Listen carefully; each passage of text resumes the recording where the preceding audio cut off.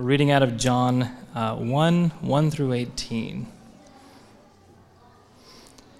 In the beginning was the Word, and the Word was with God, and the Word was God. He was in the beginning with God. All things were made through him, and without him was not anything made that was made. In him was life, and the life was the light of men. The light shines in the darkness, and the darkness has not overcome it. There was a man sent from God whose name was John. He came as a witness to bear witness about the light, that all might believe through him. He was not the light, but came to bear witness about the light. The true light, which gives light to everyone, was coming into the world. He was in the world, and the world was made through him, yet the world did not know him. He came to his own, and his own people did not receive him. But to all who did receive him, who believed in his name, he gave the right to become children of God, who were born not of blood, nor of the will of the flesh, nor of the will of man, but of God. And the Word became flesh and dwelt among us, and we have seen his glory, glory as of the only Son from the Father, full of grace and truth. John bore witness about him and cried out, "This was he of whom I said, 'He who comes after me ranks before me,' because he was before me. For from his fullness we have all received grace upon grace. For the law was given through Moses. Grace and truth came through Jesus Christ. No one has ever seen God, the only God, who is at the Father's side. He has made him known." You may be seated.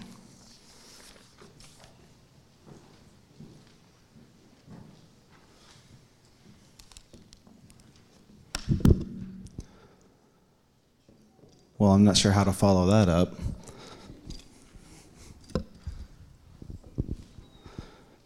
That was fun, huh, kids? I know Scott made it sound like they're all the elders' kids. Only half of them.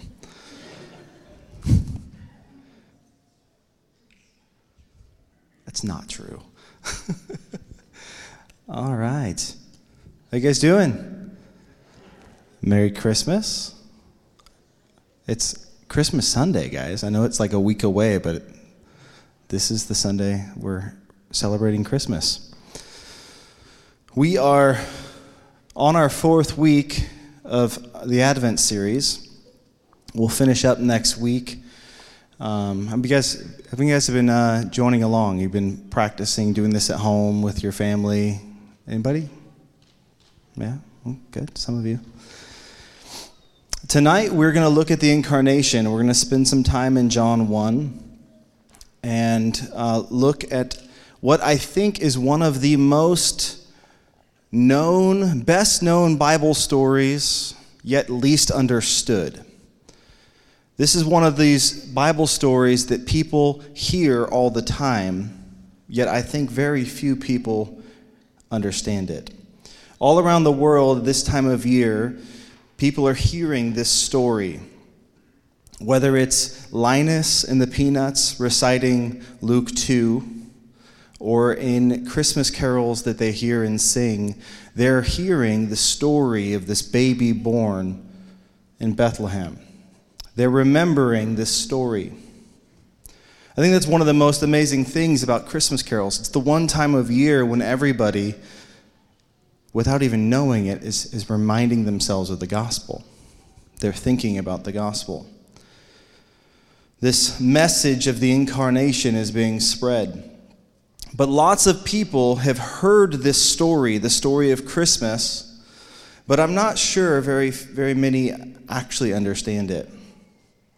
In fact, I think that's part of the whole thing behind it. Remember a few weeks ago, back when we were in 1 Timothy, which we'll finish up here in a few weeks, we looked at 1 Timothy 3, this break that Paul has in the middle of the letter, and this, I think, sums up this mystery of the incarnation. 1 Timothy 3:16, Paul says, "Without controversy, great is the mystery of godliness.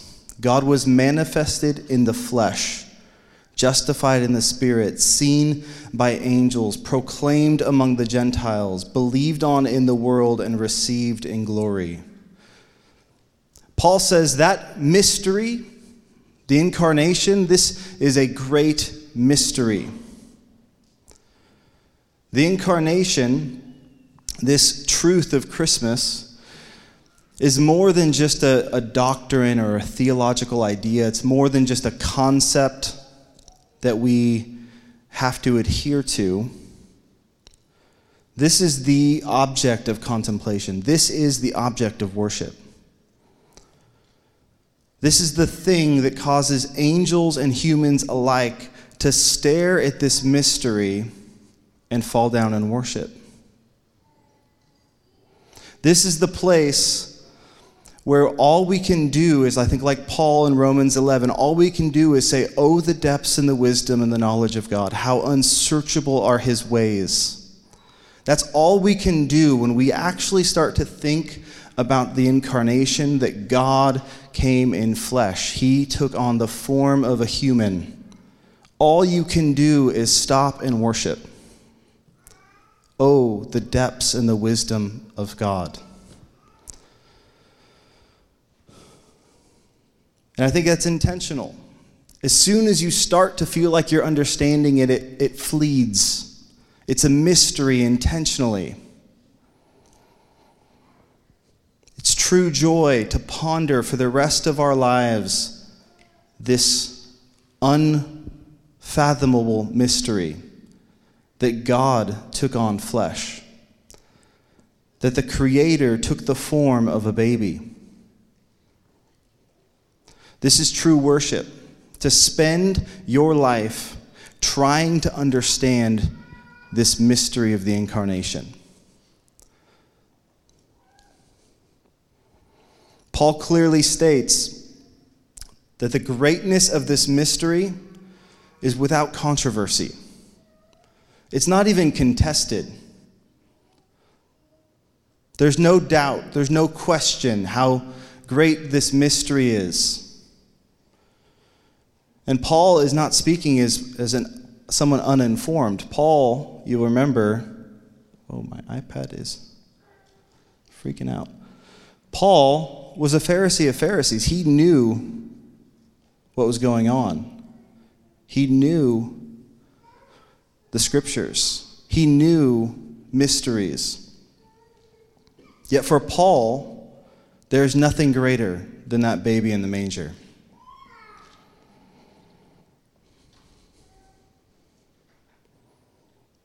There's not even a debate. The fact that God would become a man should cause you to just stop and worship. No one can understand it. Paul says that in both heaven and on earth, we're all in agreement that the God-man, Jesus Christ, that is a mystery. 1 Peter chapter 1, Peter says this, 1 Peter 1:10 through 12. Concerning this salvation, the prophets who prophesied about the grace that was coming to be yours searched and inquired carefully, inquiring what person or time the Spirit of Christ in them was indicating when he predicted the suffering of Christ and the subsequent glories. And it was revealed to them that they were not serving themselves but you in the things that have now been announced to you through those who have preached the good news to you by the Holy Spirit sent from heaven. These are the things to which angels long to look. Peter says these are the things, this gospel is the things that angels, heavenly creatures, long to look at.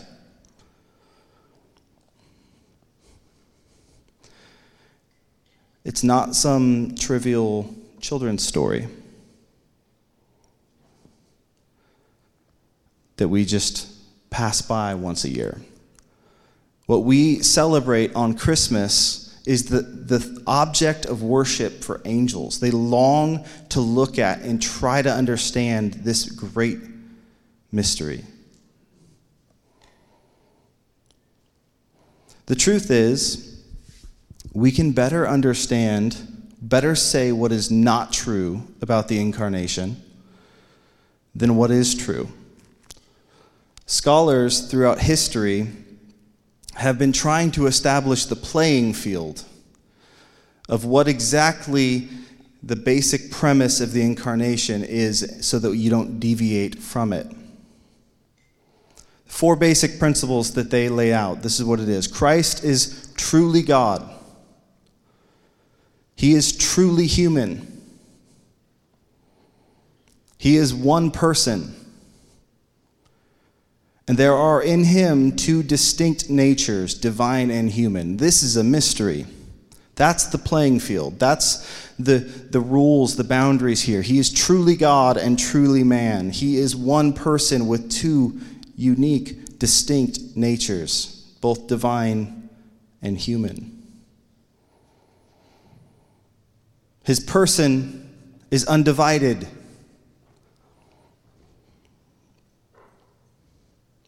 He is fully God and fully man in one undivided person. Colossians 2:9 says, "For in him dwells the fullness of the Godhead bodily." In Jesus dwells the fullness of the Godhead. And without ceasing to be what he has always been, the eternal Son of God has become human in Jesus. And Jesus, without ceasing to be fully human, is the eternal Son of God. That's amazing.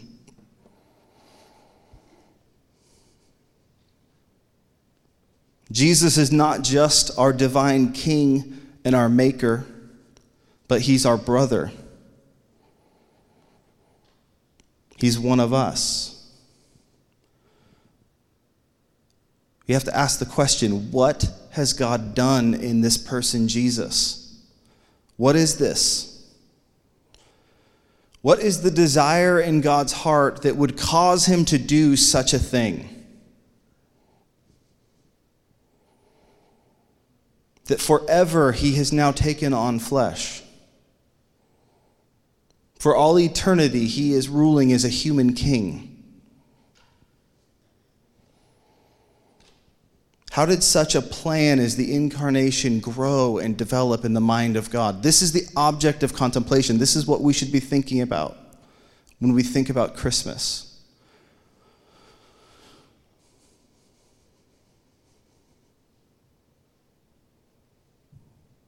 Have you ever thought about that? Right now, amongst the Trinity, there's a human body, Jesus, still in flesh. He didn't let go of his flesh when he was raised to the right hand of the Father. Still a human. Glorified, but still a human. At the center of the throne, we know from Revelation, there's a lamb, a descendant of David, born of a young Jewish woman, a human.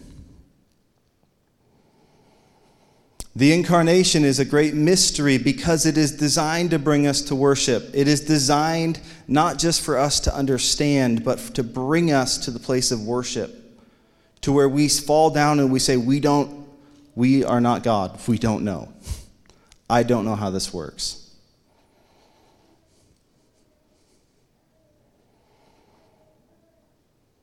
God became a man. He took on our frame because he loves us. So when we celebrate Christmas, when we tell these stories, we sing these songs, we read the Bible stories, what we are looking at is this great mystery. Have you taken time this Advent season to slow down and to allow that to provoke you to worship?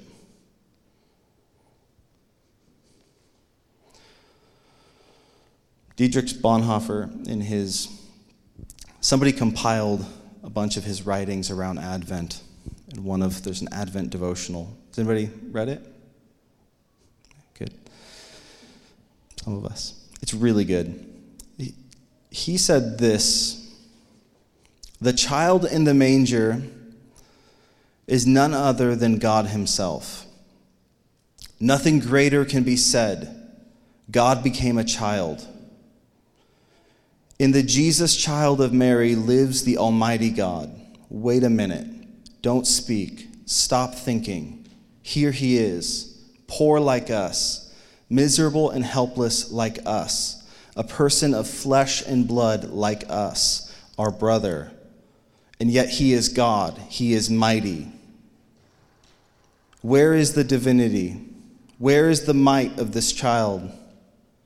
In the divine love in which he became like us, his poverty in the manger is his might. In the might of love, he overcome the chasm between God and humankind. He overcomes sin and death. Kneel down before this miserable manger, before this child of poor people, and repeat in faith the stammering words of the prophet, mighty God.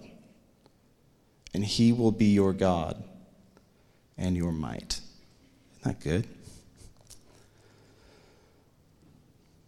History is hinged on that event.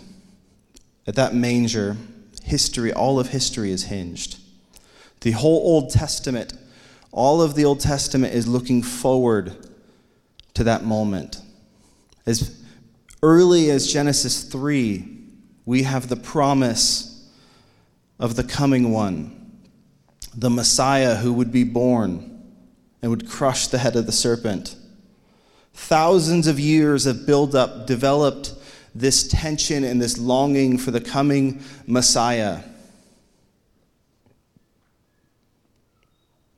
Micah 5:2, the last part says, whose coming forth is from old, from ancient days. That's our Messiah. That's Jesus. Isaiah 7:14, therefore the Lord himself will give you a sign. Behold, the virgin shall conceive and bear a son, and shall call his name Emmanuel. Isaiah 9:6-7, we've looked at these passages. For to us a child is born and a son is given, and the government shall be upon his shoulders, and his name shall be called Wonderful Counselor, Mighty God, Everlasting Father, Prince of Peace. And of the increase of his government and peace there shall be no ends, and on the throne of David and over his kingdom to establish it and uphold it with justice and righteousness from this time forth and forever. The zeal of the Lord of hosts will accomplish this. This is the hinge point. All of the Old Testament prophets are looking forward to, eagerly waiting the revelation of God in this baby. And in the fullness of time, at the right appointed time, all the pieces were in place. Galatians 4, verse 4 and 5 says this, for when the fullness of time had come, God sent forth his Son, born of a woman, born under the law, to redeem those who were under the law, so that we might receive adoptions as sons. It happened.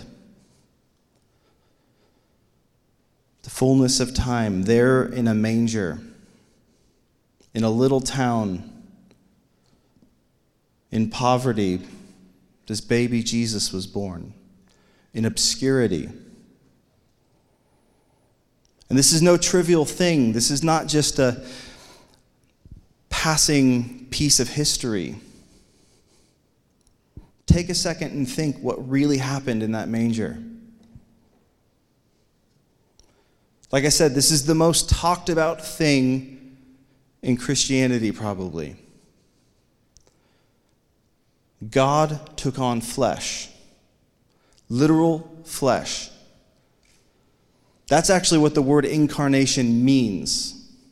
We use it as shorthand to explain the coming of the second member of the Trinity. But it means, the Latin translation, which means to become flesh.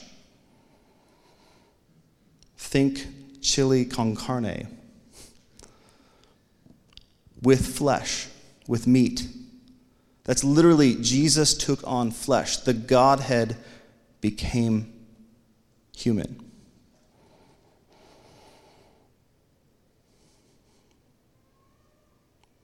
In our scripture that we read tonight, John, the prologue of John,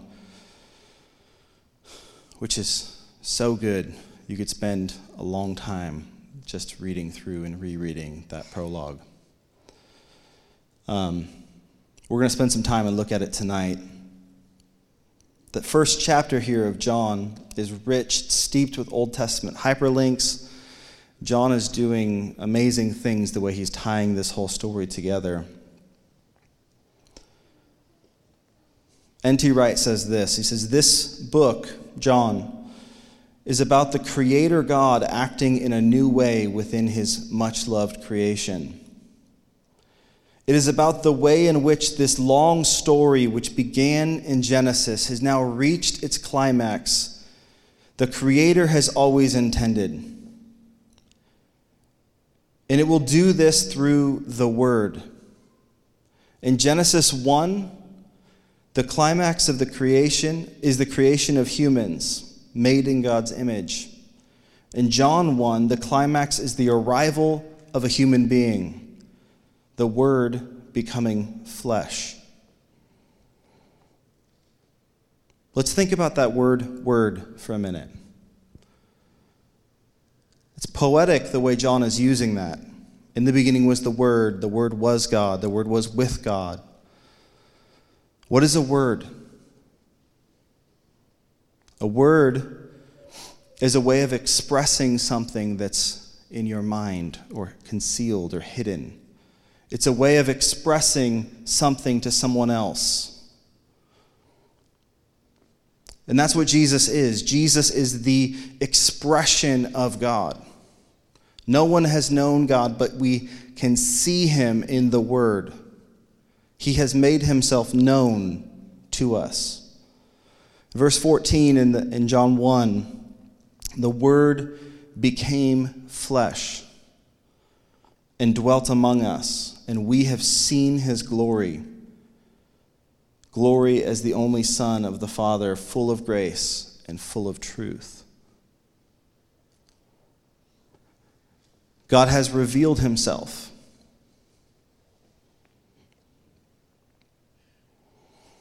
E. Stanley Jones said this: "This verse, the Word becomes flesh, is the great divide. In all other religions, it's the Word become Word. It's a philosophy, a moralism, a system, a technique. But for all time and all men everywhere, the Word has become flesh. The idea has become a fact, a person. He was God in his pre-incarnate state. He remained so in the incarnation. He didn't relinquish his deity upon becoming a man. He was not made flesh. He became flesh. There's a difference. The Greek word for became there, it speaks of an entrance into a new condition. He became flesh. By becoming flesh, what John means is the invisible, eternal, omnipotent, omniscient God added to himself a human body and put himself under certain human limitations, yet without human sin. While still deity, still omniscient, omnipresent, he became localized in a body. While still deity and all-knowing, he lived a life as a human being. He thought with a human brain. He became exhausted. He broke into tears. He needed food. He got cold. He needed clothing, shelter. He gave us a picture of what the deity is like. The way John puts it, he lived in a tent in the midst of humanity. That tent was the human body. And in that form, Jesus remained. Absolute deity, truly man. He became flesh, and he dwelt among us. Again, these words are all really rich. That word dwelt, it's the same word we have for tabernacle. There's a clear callback to the tabernacle and the tent of meeting in the Old Testament when the glory came amongst the people. Once again, God is dwelling in the midst of his people. Like he did in the tent of meeting when the glory came and Moses would see God, again, God is dwelling amongst his people in the person of Jesus, in that baby in the manger. And when you see him, you see the glory of God, like Moses. That's what John says. When we see Jesus, we see the very glory of God. So the question is, why did Jesus have to come in flesh? Why? He could have come as a full-grown adult. He could have came anywhere and any time and any place. And if you think about it for a second, how many of you guys are parents? This is part where I know there's a lot of you that are parents. Raise your hand. Babies are pretty helpless. Yeah? Babies don't provide much to you. Isn't that incredible that he chose to come and live as a baby?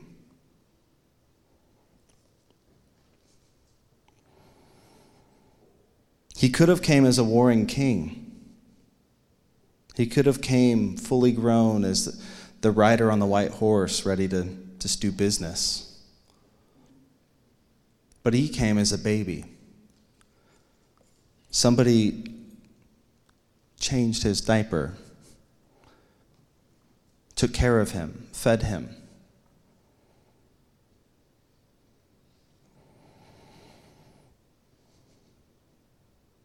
He came, I think 5 things here. He came in the flesh to show us what God is like. All other religions speculate about what God is like. All other religions guess. But our faith, Christianity, we shout, we know what God is like. There's a person in history that we point to, Jesus. Colossians 1:15, he is the image of the invisible God. Colossians 2:9, for in him the fullness of the Godhead dwells bodily. The incarnation shows us how much he loved us. The incarnation reveals this passionate, zealous, pursuing heart of God that he will stop at no ends. Think about it. If he will take the form of a human, the form of a baby for you, what other lengths will he go?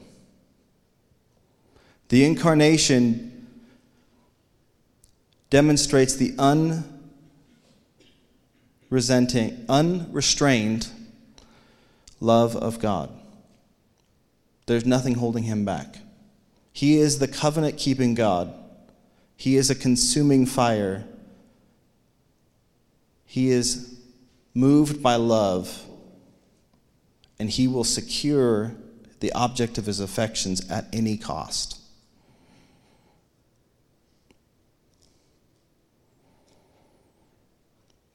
His love for you never quits, never slows, never gives up.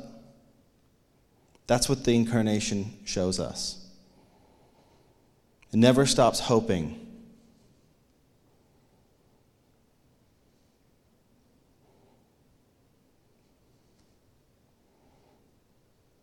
Second thing, he came in flesh to experience the weakness of humanity. Luke 2 tells us that the child grew and became strong.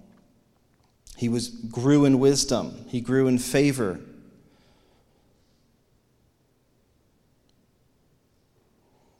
Hebrews 4 tells us that we do not have a high priest who is unable to sympathize with our weakness, but one who in every respect has been tempted as we are, yet without sin.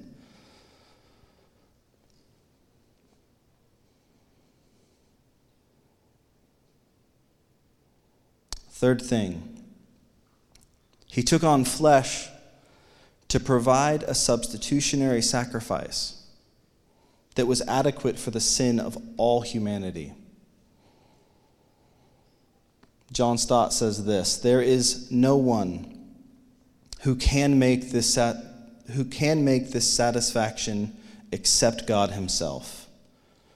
But there is no one who ought to make it except a man.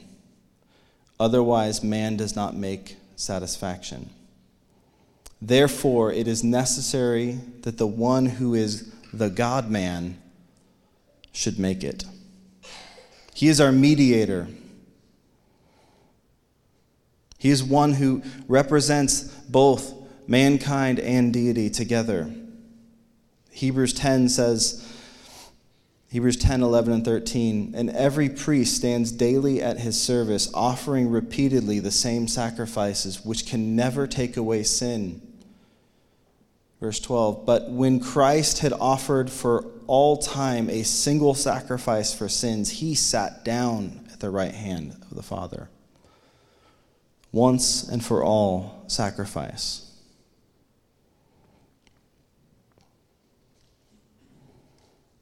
I read this quote a few weeks ago. My favorite Christmas quote here. It's from a German theologian from the late 1200s. Said this: Jesus became a human being because God, the compassionate one, could not suffer and lacked a back to be beaten. God needed a back like our backs on which to receive blows and thereby to perform compassion as well as to preach it. He had to have flesh so that he could endure the beatings that we deserved for our sins. He had to have flesh so that when he was being whipped and scourged, he would be paying for our sickness. He had to have flesh to have hands to take the nails and a brow to receive the crown of thorns pushed on his head. He had to have flesh because we deserved death, pain, suffering, and curse, and he took it all on himself. He had to have flesh.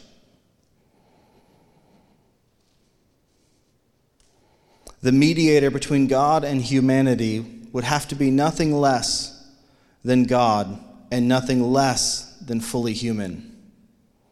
Otherwise, the mediatorship would have been impossible. No one could have fully accomplished what he did.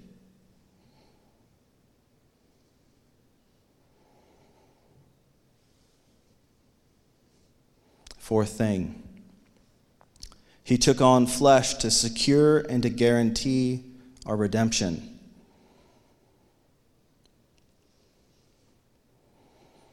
2 Corinthians 5:19. God was in Christ reconciling the world to himself. When God took on flesh in the person Jesus, he was making a clear statement that he would redeem humanity. He likened humanity to himself. He became one of us. The incarnation was God's big yes to humanity.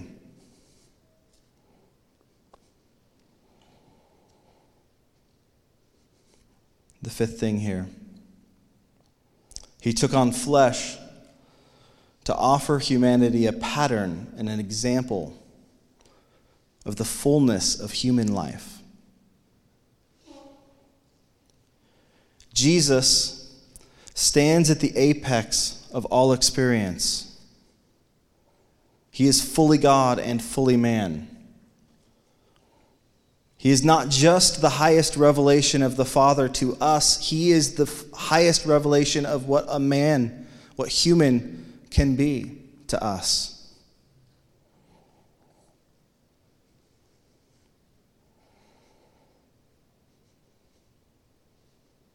He is awesome, he is king, he is Lord, he is master, but he is also our brother.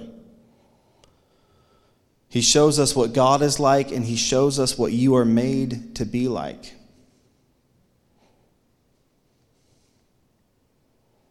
We are to abide in him and walk the way he did, to live the way he did. He is our example. We are to imitate him. And I think that brings us to where we are with this today. Anytime I want to look at one of these passages or a theological idea, I always want to bring it back to, what does that mean for me now? This is not just a concept or a theory. We're getting ready to close out another crazy year, yeah? It's a crazy holiday season. Everybody's busy, running around. You guys have your gifts wrapped yet? No? Apparently there's another COVID variant running around. It's in the news. There's social and political pressure going crazy from every side. Divisiveness, anger, frustration. You guys, can you feel it? Am I the only one? What does the incarnation mean in the midst of all that? What is this reality of the God-man in the form of a baby? What does that mean in the midst of all of that?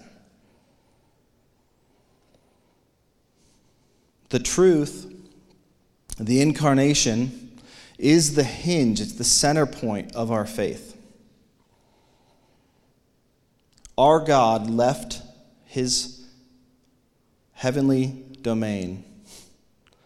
He was born in Bethlehem. He took on our humanity so that we might share in his blessedness. He took on our sins so that we might share in his righteousness. He entered the domain of the enemy, of the oppressive reign, to free us and to transform us. Jesus is God's loving embodiment in the world. He's the picture of the Godhead. Jesus is perfectly manifest. He perfectly shows us what God is like. He is the image of God, the perfect expression of God's very existence. That's why Jesus could say something, if you've seen me, you've seen my Father.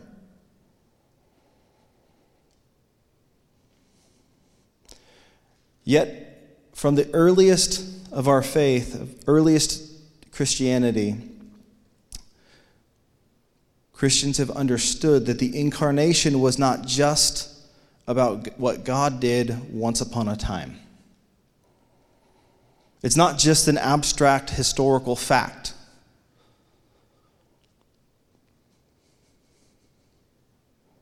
It's not just a fairy tale. Jesus reveals who God really is. The incarnation tells us something about what God is always doing. It also tells us about the incarnation of God, what he is doing, how he is manifesting himself today. While there is only one incarnate Son of God, there is only one Jesus, God is always embodying himself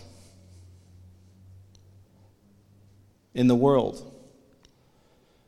He does this primarily through us, through those of us who submit our lives to the lordship and leadership of Jesus. We call that being a disciple. And when we do that, when we submit all of our lives to the lordship and leadership of Jesus, we embody Christ.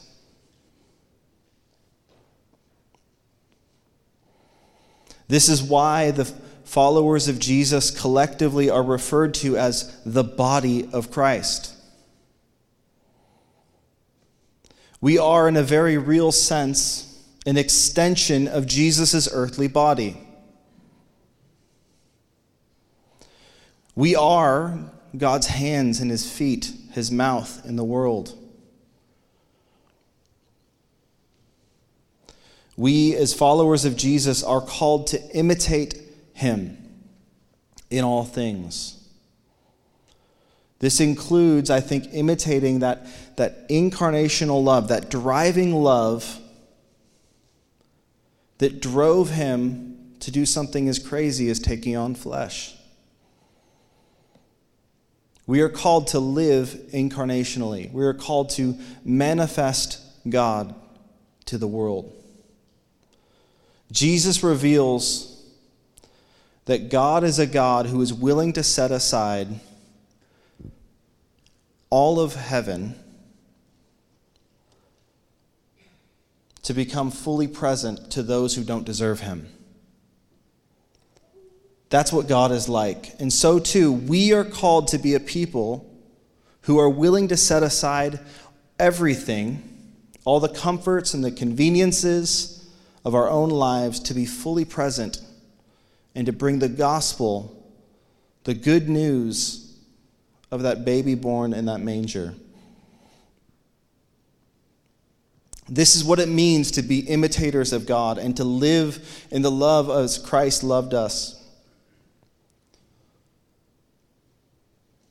We are to live incarnationally. We are to display who God is through the way that we live and what he is like. God himself, he is continuing to be embodied. He took on flesh in Jesus, and he is continuing to be embodied through the people who call him Lord and Master. That's our challenge. That's our call tonight. As you go into this next week, as you celebrate Christmas with family,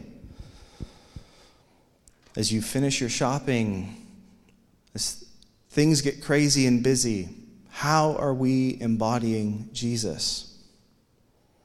How is the world around us, your unbelieving family and friends, how are they seeing what Jesus is like through your conversation, through your posture, through your care and your love and your attention? How are they seeing who Jesus is? Are they getting a picture of the God-man, or are they getting more frustration, more divisiveness, more irritation, more rhetoric?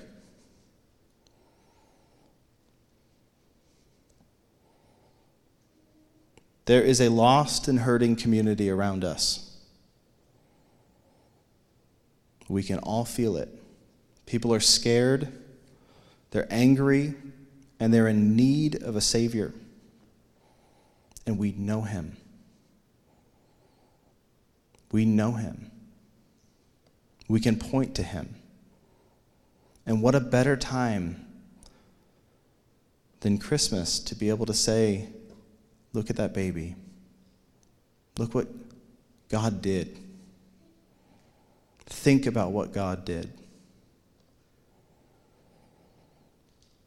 I'm going to pray. The worship team can come back up.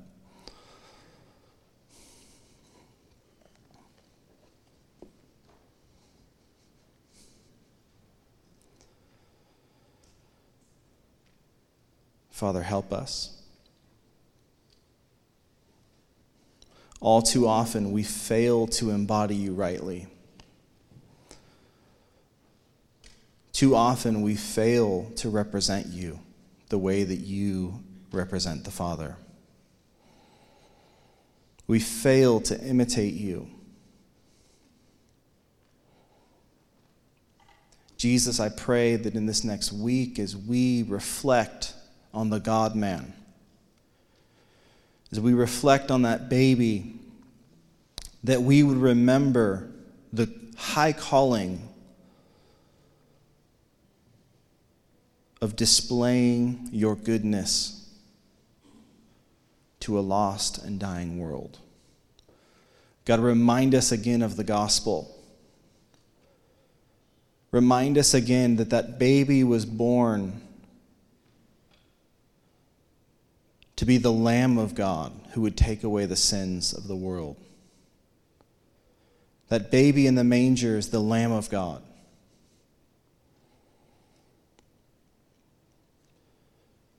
Jesus, remind us again. We love you and we bless you. Amen.